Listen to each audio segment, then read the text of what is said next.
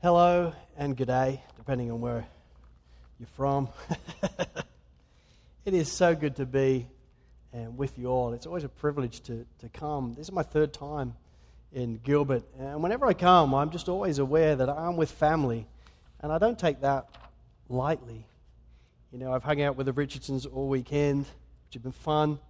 Both Rich and Tiffany and the kids, and each and every time I'm with them, I'm just freshly aware that they are family. I love them. I respect them. They are both endearing and enduring in the way they live their lives as a family. And I'm aware that, the church tends to become like their leaders.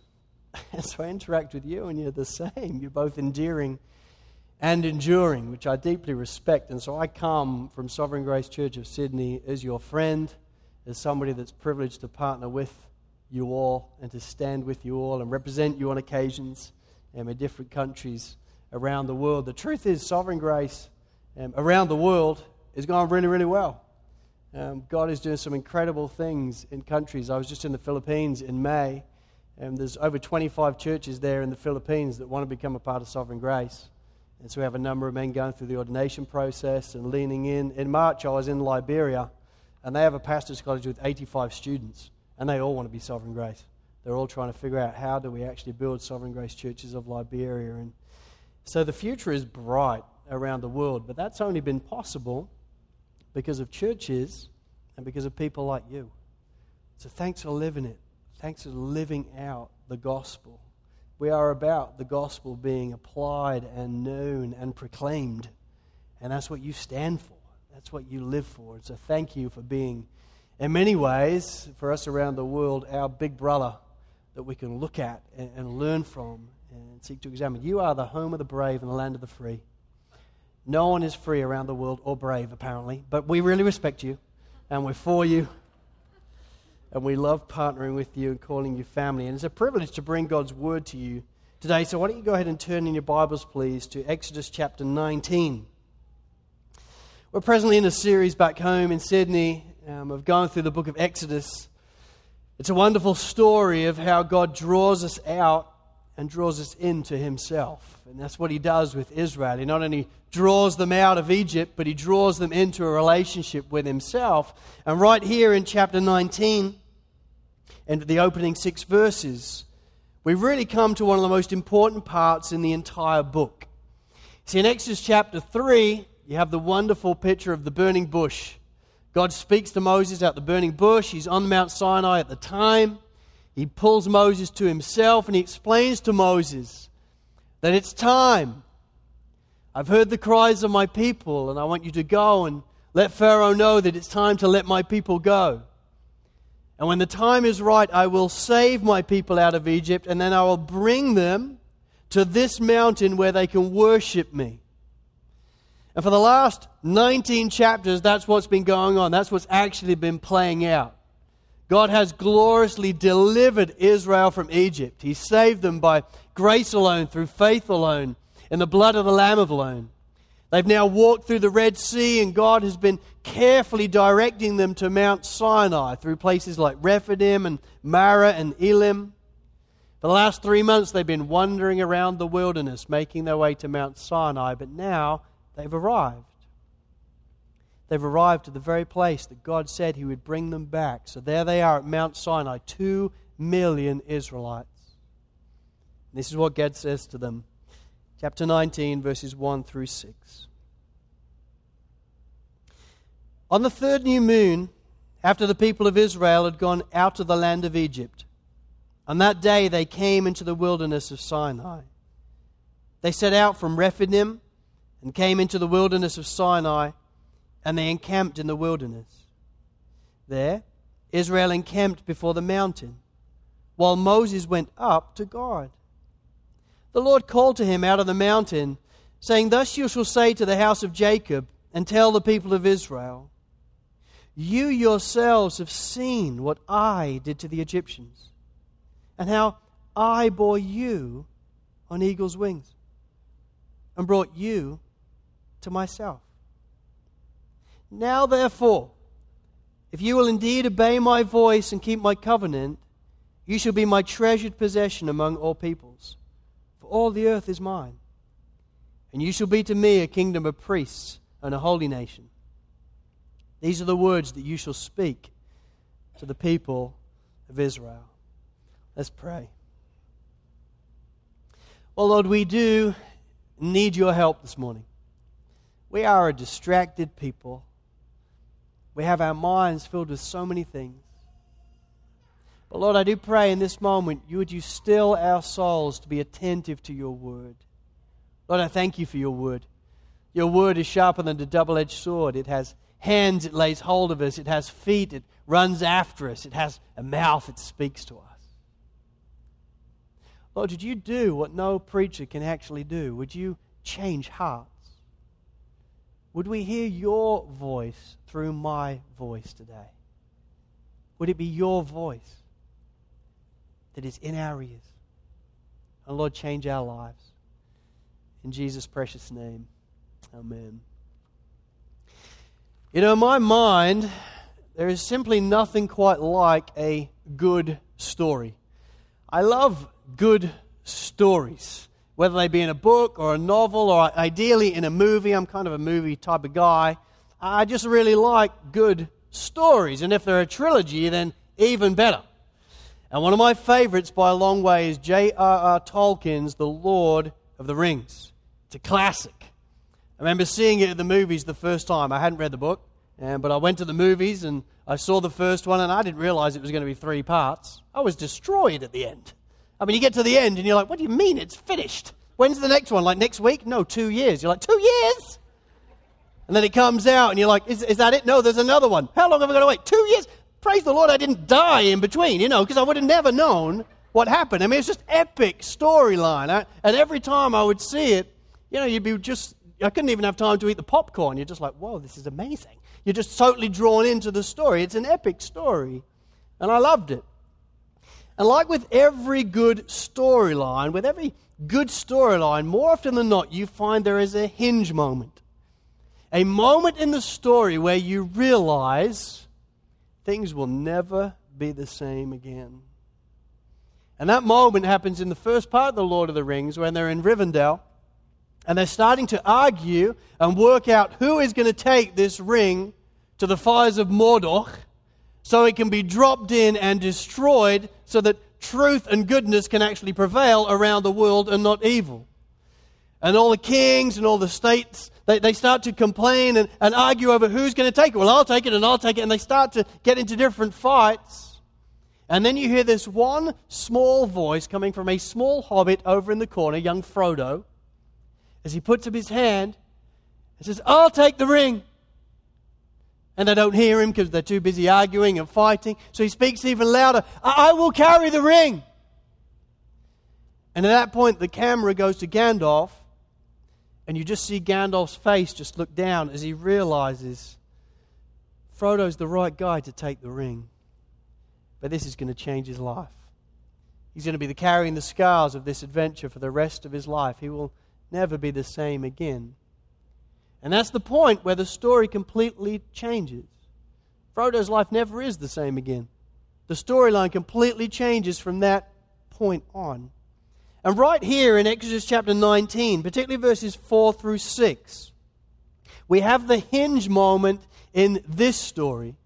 And the moment where you realize from this point on, nothing will ever be the same again. Because this is the moment that words are uttered that change everything. This is the hinge moment. Nothing will ever be the same again after these verses. See, all scholars would say that verses 4 through 6 of chapter 19 is the center of the book of Exodus. Some would actually say, listen, that isn't just the center of the book of Exodus, that's the center of the Pentateuch.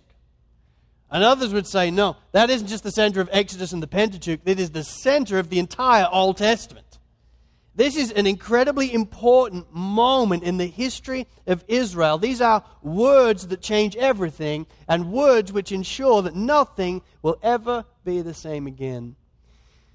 And it's my hope this morning that as we examine these words, that if you're here today and you do not know Jesus Christ as your Lord and Savior, that as it is being preached, as God is drawing our attention to these words, that you would flee from your sin and run straight to the Lord, the true Savior of all, the true King.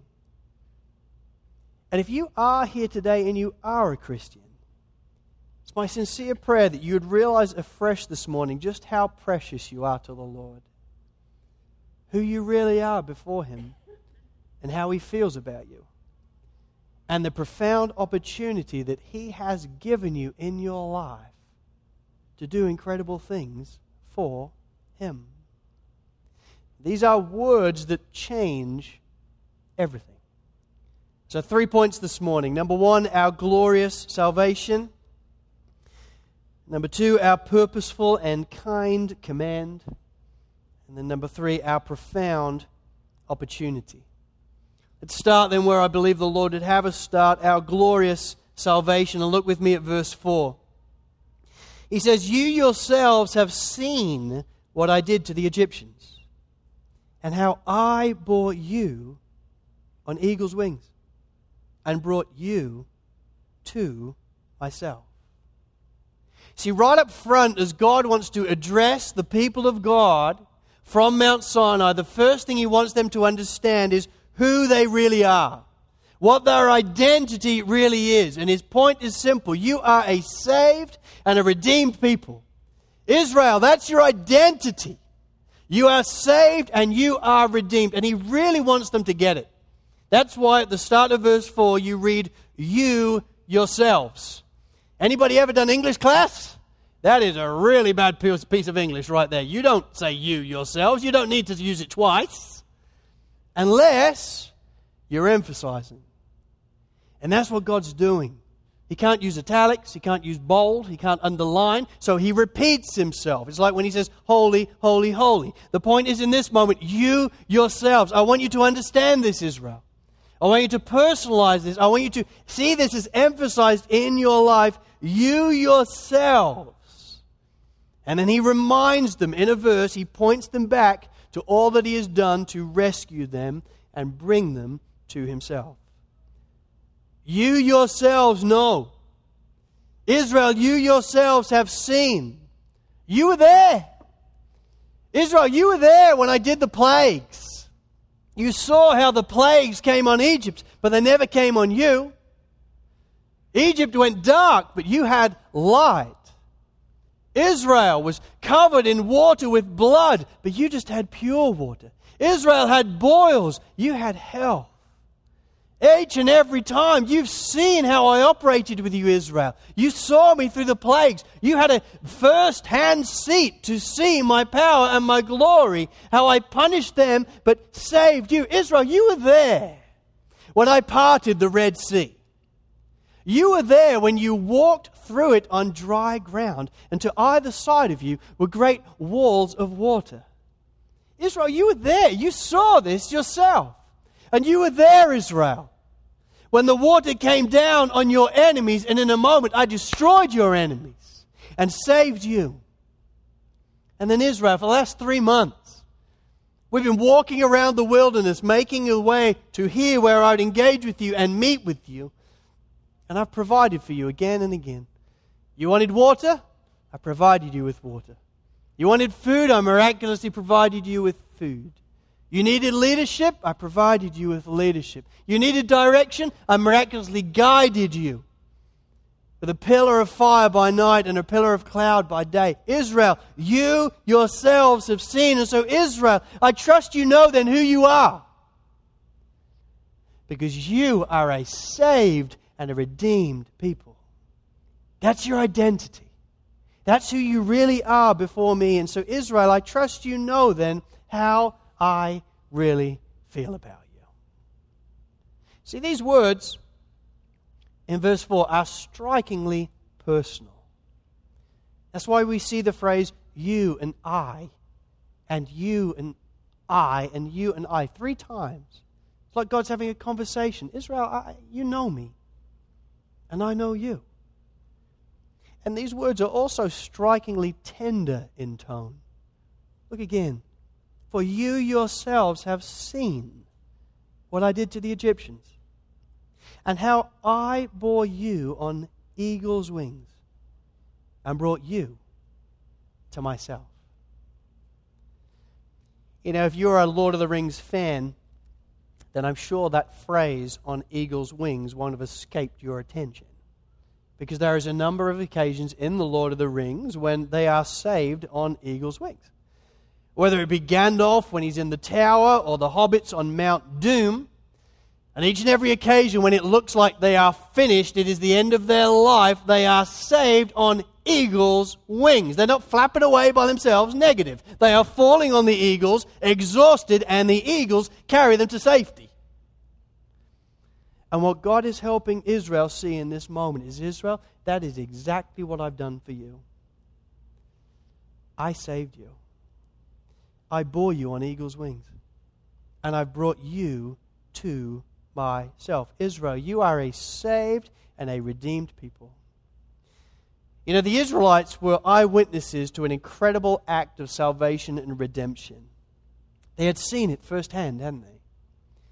But in all honesty, my friends, I want to submit to you that if you're a Christian, if you belong to Christ, then in all honesty, you have been an eyewitness to a salvation and redemption even greater than theirs. Namely, your own. See, the Bible is clear that we too were at one time also slaves. Not slaves to Egypt, slaves to something far worse. Slaves to sin. Slaves to the power and penalty of sin in our lives. We were slaves to it. We were bound to it, and we couldn't do anything about it. To its power, we freely followed the prince of the power of the air. We couldn't seem to get out of it. And slaves to its penalty. We were in a collision course with God's wrath, an object of His wrath. That is the power and penalty of sin. And what's even more frightening about where we were in Egypt is we didn't even know we were there. Blind to it and dead to it. That's why the Apostle Paul says this in Ephesians chapter 2, verses 1 through 3. He says, "As for you, you were dead in the trespasses and sins in which you once walked, following the prince of the power of the air, the spirit that is now at work in the sons of disobedience, among whom we all, include yourself, we all once lived in the passions of our flesh, carrying out the desires of the body and the mind, and were by nature children of wrath like the rest of mankind." We were not only subject to the power and penalty of sin in our lives, in chains to it, but we were dead to that reality and couldn't even see. So how is it that you and I this morning are a people who have been forgiven of their sin? It's been removed as far as the east is from the west, have been reconciled to God so you can have a relationship with Him, have been adopted by God so that you can call Him Father and know for sure that heaven is your home. How has that taken place? How have you gone from bondage to sin to now having life in His name? Well, the way that's happened is because at the right time God sent forth His Son. And Jesus Christ came after you on the greatest rescue mission ever told. And through Jesus' death and resurrection, He then bore you on eagle's wings and brought you to Himself. Isn't that wonderful? You see, we, like Israel, are a saved and redeemed people. And before God communicates anything else to us, that's what He wants us to know through this verse. Israel, sovereign grace, this is your identity. You are a saved and a redeemed people. That's who you are. You're saved first, Americans second. That's our identity. Saved by grace alone, through faith alone, in Christ alone. That's our identity. But God didn't save us to just then say, "This is awesome. I've saved you, set you free. On your way." No. He didn't do that. There's more to this. And that's where He goes next with point 2, our purposeful and kind command. Look with me at verse 5. He says, "Now therefore, if you will indeed obey my voice and keep my covenant." You know, it is so easy right here to get unhelpfully, I think, distracted in our eyes and ears by the word if. As if the word if is the center point of the verse, and as if the word if is maybe describing the if of decision. And to think that would be an epic mistake. See, all too often I think we can think of the commands, the covenant, all these things that we got to do as the means of our salvation. But pay attention to where we are in the book. Chapter 19. God's already saved them. He's already saved them. They've already been saved by grace alone, through faith alone, in the blood of the Lamb alone. They're already completely redeemed. This isn't the if of decision going on here. He's already saved them by His grace. No, this is the if of opportunity.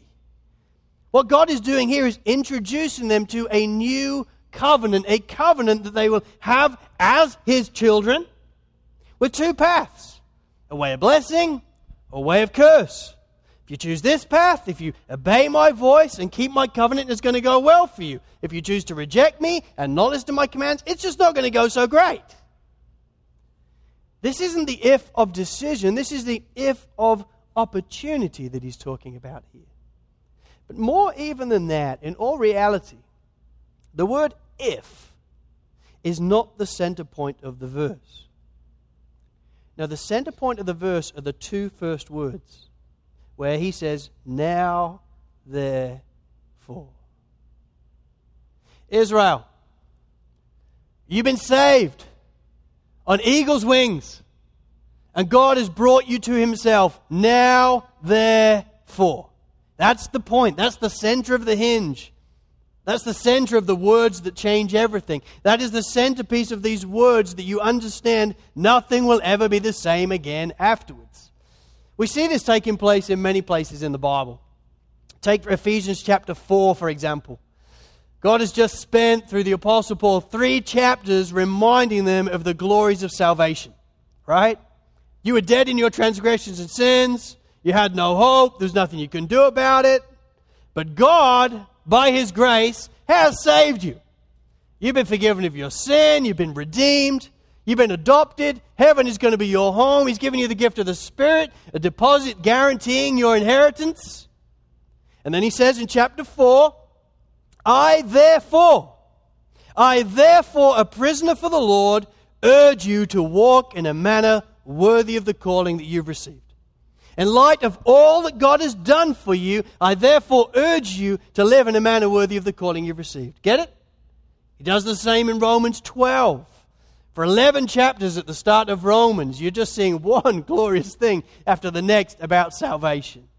The glories of all that God has done through Jesus Christ for us, having put our faith in Him. And then he tells us, chapter 12, verse 1, I appeal to you, therefore, brothers, by the mercies of God, to present your bodies as a living sacrifice, holy and acceptable to God, which is your spiritual worship.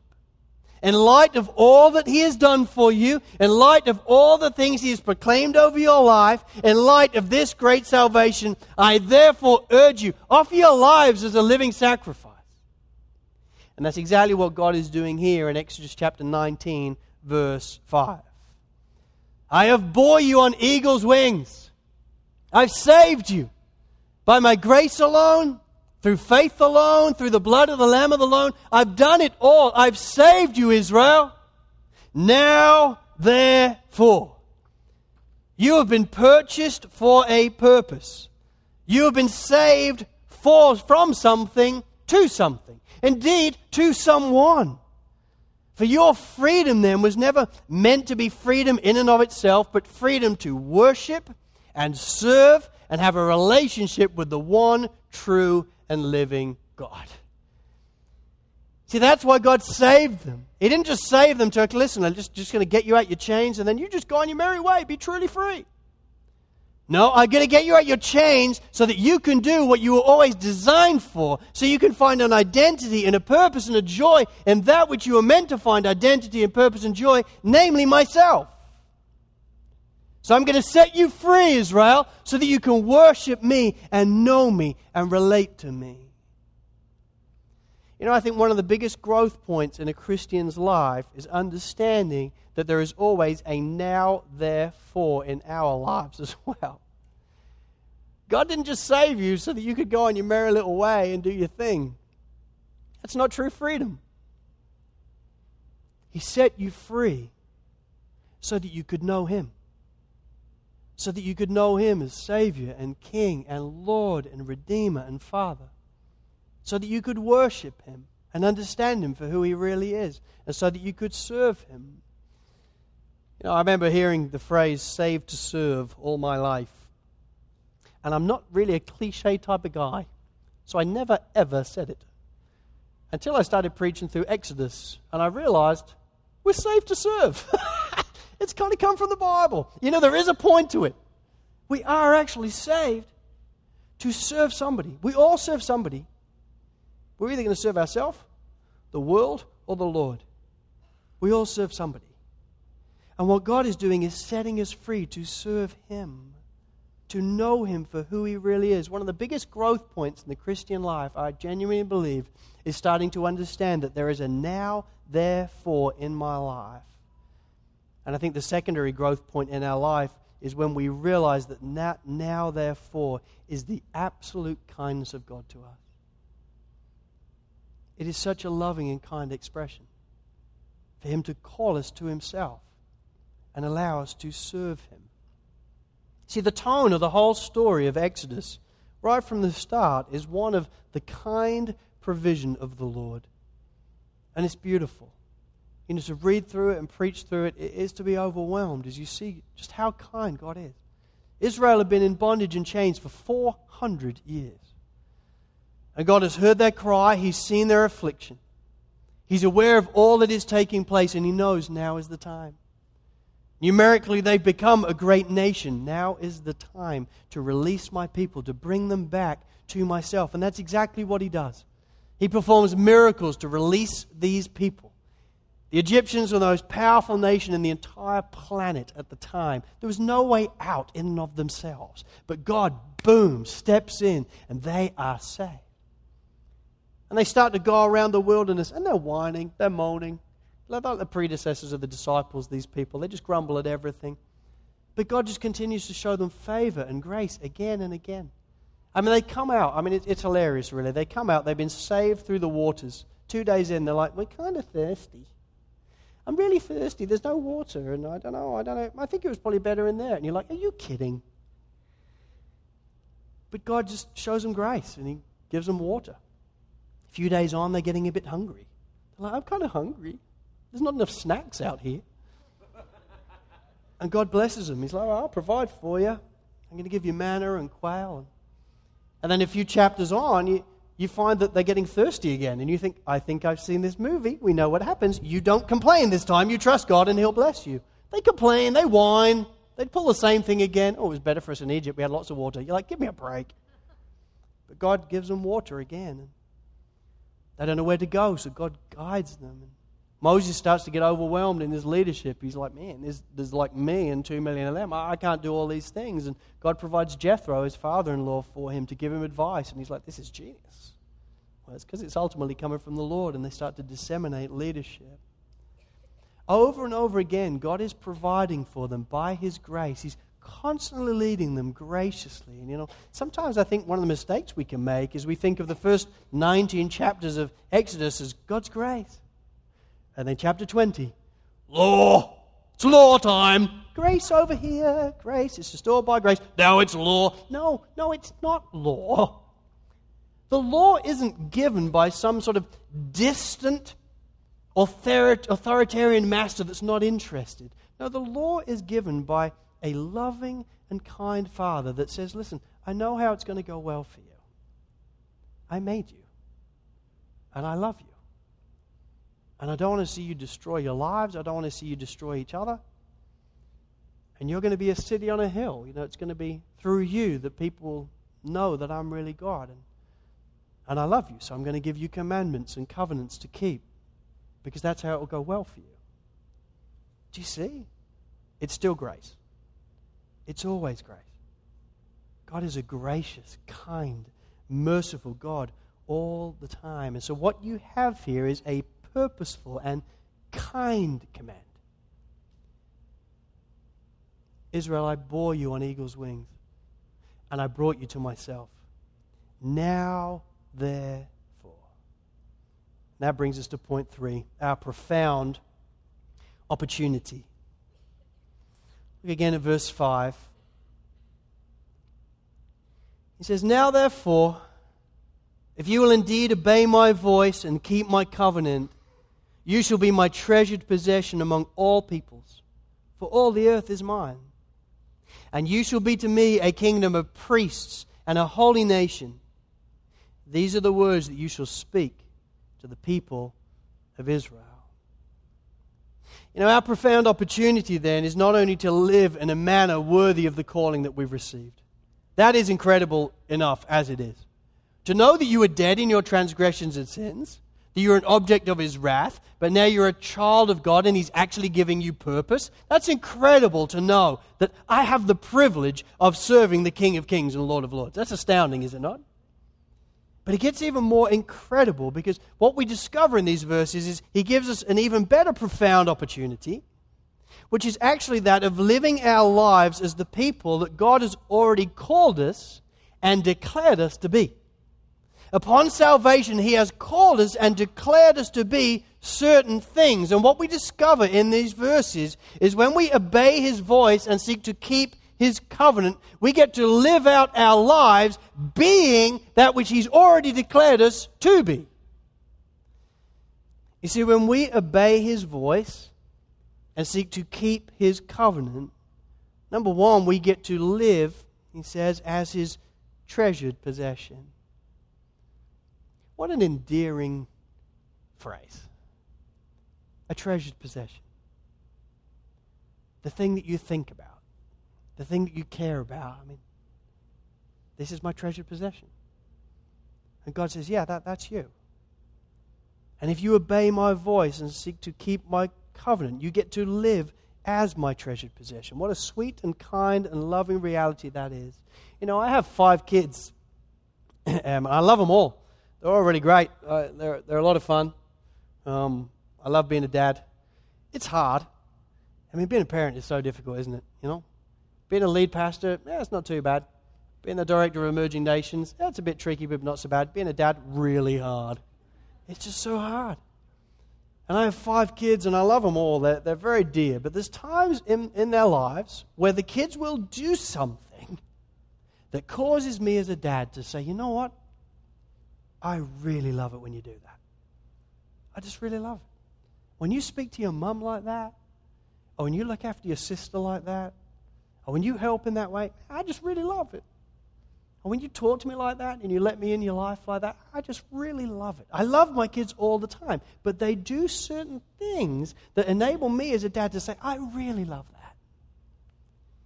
And that's what God's telling us about here. In headline, what we're looking at is the opportunity as we obey His voice and keep His covenant to give Him moments where He looks on at you, obeying His word, trusting in His word, keeping His covenant, giving Him the opportunity to look at you and go, you know what? I love that.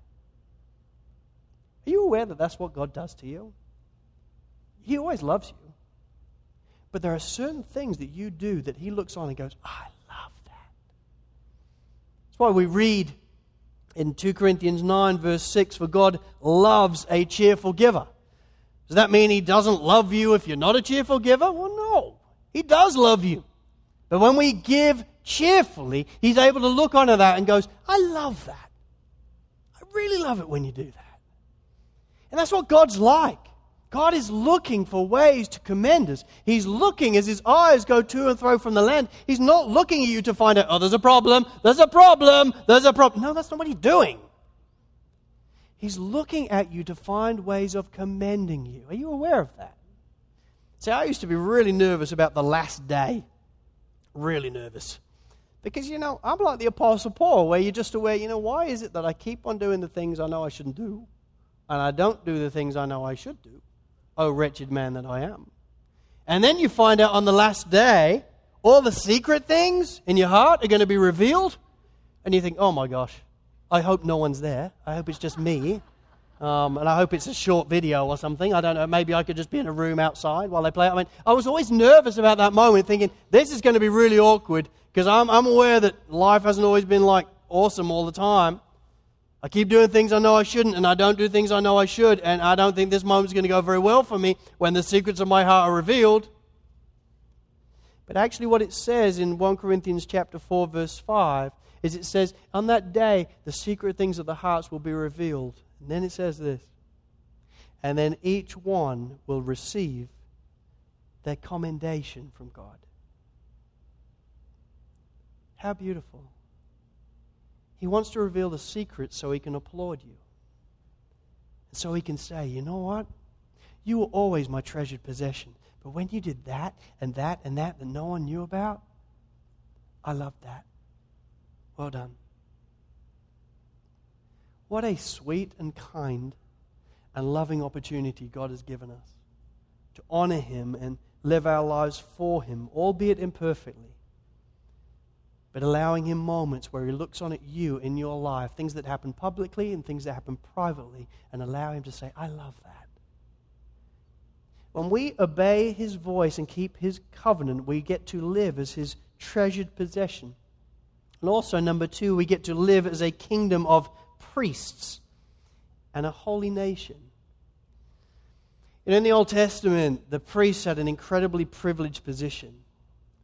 They had unique access to God, and so it was their privilege to stand between God and man. That was their job. That's what priests did. They represented people before God in prayer and in offerings and in intercession. They would stand, in effect, between people and God and pray for people and offer offerings for people. And then on other occasions, they would represent God to the people. They'd represent God's voice to the people. They would bring instruction on behalf of God to the people. They would seek to reflect His character to the people. And what God's trying to help all of Israel, and indeed now us, to see is when we obey His voice and seek to keep His covenant, then this profound privilege of being a priest is now ours. It's a responsibility and an opportunity He gives to you and to me to be a kingdom of priests and a holy nation. As people that have a unique access to Him, He's given us the distinct privilege to be a royal priesthood and a holy nation. And so, when we gather and pray for people, and pray for our pastors, and pray for the church, and pray for evangelism, and pray for the nations, in that moment, God's looking on and saying, yeah, there you go. There you are. You're being my royal priesthood. You're being a holy nation. You're being a people that had always declared you to be. I'm listening to you. You have access to me. I want to know what's on your heart. I'm aware that just this week, some of you gathered to pray. It's awesome. I want you to be aware that when you gathered, you were a kingdom of priests and a holy nation. That's what you were doing. You were operating as a priest in that moment, in effect, before the Lord, making intercession for people to the Lord. And likewise, God has given us the privilege to represent Him to people, hasn't He? Often in the New Testament, we call it ambassadors. But it's the same thing. God's called us to be holy as He is holy. Why? Well, ultimately, so that the God who always seeks to make Himself known all the way through Exodus will be able to still make Himself known. How? Through you. Through the way you're living your life. So that as people in the world interact with you and they hear the way you speak, the way you think, the way you operate, the way you value things, they should be able to go, what is up with that? And then your job is to do show and tell. Well, I've shown you. Like my life might be different. And let me tell you why it's different. It's different because Jesus changed my life. And you get to invite them to God, the one who changed your life, to show them and explain to them, I really ain't that special. I ain't that good. But I serve one who is wonderful. And His name's Jesus. Let me tell you about Him. He changed my life. That is what it means to be a kingdom of priests and a holy nation. And so no wonder Peter gets a bit lathered up about it. In 1 Peter 2 verse 9, when to his congregation he says this, he says, but you are a chosen race, a royal priesthood, a holy nation, a people for His own possession. Sound familiar? He's got it from Exodus chapter 19. He's saying, listen, God told him there, that's what we are. That's who we are. We are a chosen race. We are a royal priesthood. We are a holy nation. We are a people of His own possession. Why? So that we may proclaim the excellencies of Him who called us out of darkness and into His marvelous light. He's explained it to His church. Listen, He's declared you to be a treasured possession. He's declared you to be a chosen race. Live it out. Let the world see. Why? Because that's how we proclaim the glories of God. Change lives. Doesn't mean we have to be perfect. You ain't going to be able to do that. But as imperfect disciples, there should be something distinct about us that people pick up and go, what is up with that? And in doing that, we are proclaiming the excellencies of Him who called us out of darkness and into His marvelous light. We should be able to model for people, like Israel did, what it is to have a relationship with God that changes your life. You see, these are words that change everything. Everything changes in the book of Exodus after these words. And our lives, because the Word of God is alive, can be changed by them as well. See, if you're here today and you don't know Jesus Christ as your Lord and Savior, here's the reality. Spiritually speaking, you're still in Egypt. You're still there. You're still in bondage to the power and penalty of sin in your own life. That's the way we all start. And you're dead in your transgressions and sins. You're in bondage to the power and penalty of sin in your life. And you might try and think, well, I'm going to go to church a bit. I'm going to try and do good to people. And I'm going to pray now and again and read my Bible. Go for your life, but it will not break the chains. It will never be enough. There's only one way to get out the chains. And His name is Jesus. Jesus made it possible for those chains to be broken. And the Bible makes it clear that for God so loved the world that He gave His only begotten Son. Why? So that anybody who believes in Him would not perish and have eternal life. What does that mean? Well, here's what it means. When you put your faith in Him, your chains are broken and you can start to rise and go forward and follow Thee. When we put our faith in Jesus Christ, our chains are broken and we can have a relationship with God that we were always made for. You can never earn it in and of yourself. Jesus Christ earned it for you. And it's faith in Him and faith alone in Him that can bridge the gap. So if today you hear His voice, do not harden your heart. Cry out to Him. Put your faith in Him as your Lord and Savior. And in that very moment, your chains will be broken. And you will be able to rise and go forward and follow Thee. But if you're here today and you are a Christian, you are a believer, which is the majority of you, I simply want to encourage you in closing that you have been given a ring to carry, far greater than anything Frodo could have ever asked or imagined to carry. Because you've been given the ring of salvation. God, by His grace, saved you on eagle's wings and brought you to Himself. Now, therefore, live in a manner worthy of the calling that you've received. Live in a manner worthy of the ring you carry in your hand. Live for the Lord. You may be looking on thinking, man, this is just so hard. There's just so many things I've got to do. Listen, it's not just too hard. It's impossible. You ain't going to be able to do it by yourself. But the Holy Spirit lives in your heart. The Spirit of Jesus lives in your heart, and it is Him who is changing you from one degree of glory to another. We need to trust Him and put off the old self and be renewed in our mind and put on the new self and go forward on our knees saying, Lord, I need your help because this is just like me. And I can't do this. But I can do all things through You who strengthens me. So Lord, help me. Help me become more like You. Lord, You have saved me on eagle's wings. And so I carry the ring of the gospel in my hand. So now, therefore, I rise and I follow You. Sovereign Grace, I want to encourage you. Let that be your story. In our lives, we get one shot. And each and every year, if you're like Sydney, each and every year we go, my goodness, another year gone. I can't believe it. Our lives seem to be speeding up, do they not? What that means is you'll be dead before you know it.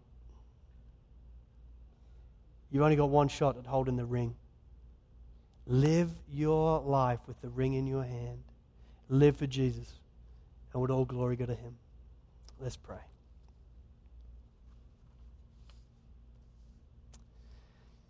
Well, Lord, you are worthy of our full attention. I thank you that you did save us on eagle's wings. And you did bring us to yourself. Lord, we were dead in our transgressions and sins, nowhere to go. And then you called our names. And you didn't just then call our names to see us running off and doing our thing. No, you called our names so that we would run to you and know you as Father and Redeemer and Creator and King. So, Lord, help us to be Christians who live for the audience of one. Help us to be Christians that understand the ring that we carry in our hand and run hard for you. You're worthy of our praise. You're worthy of our affection. And so would this be our story. In Jesus' name, amen.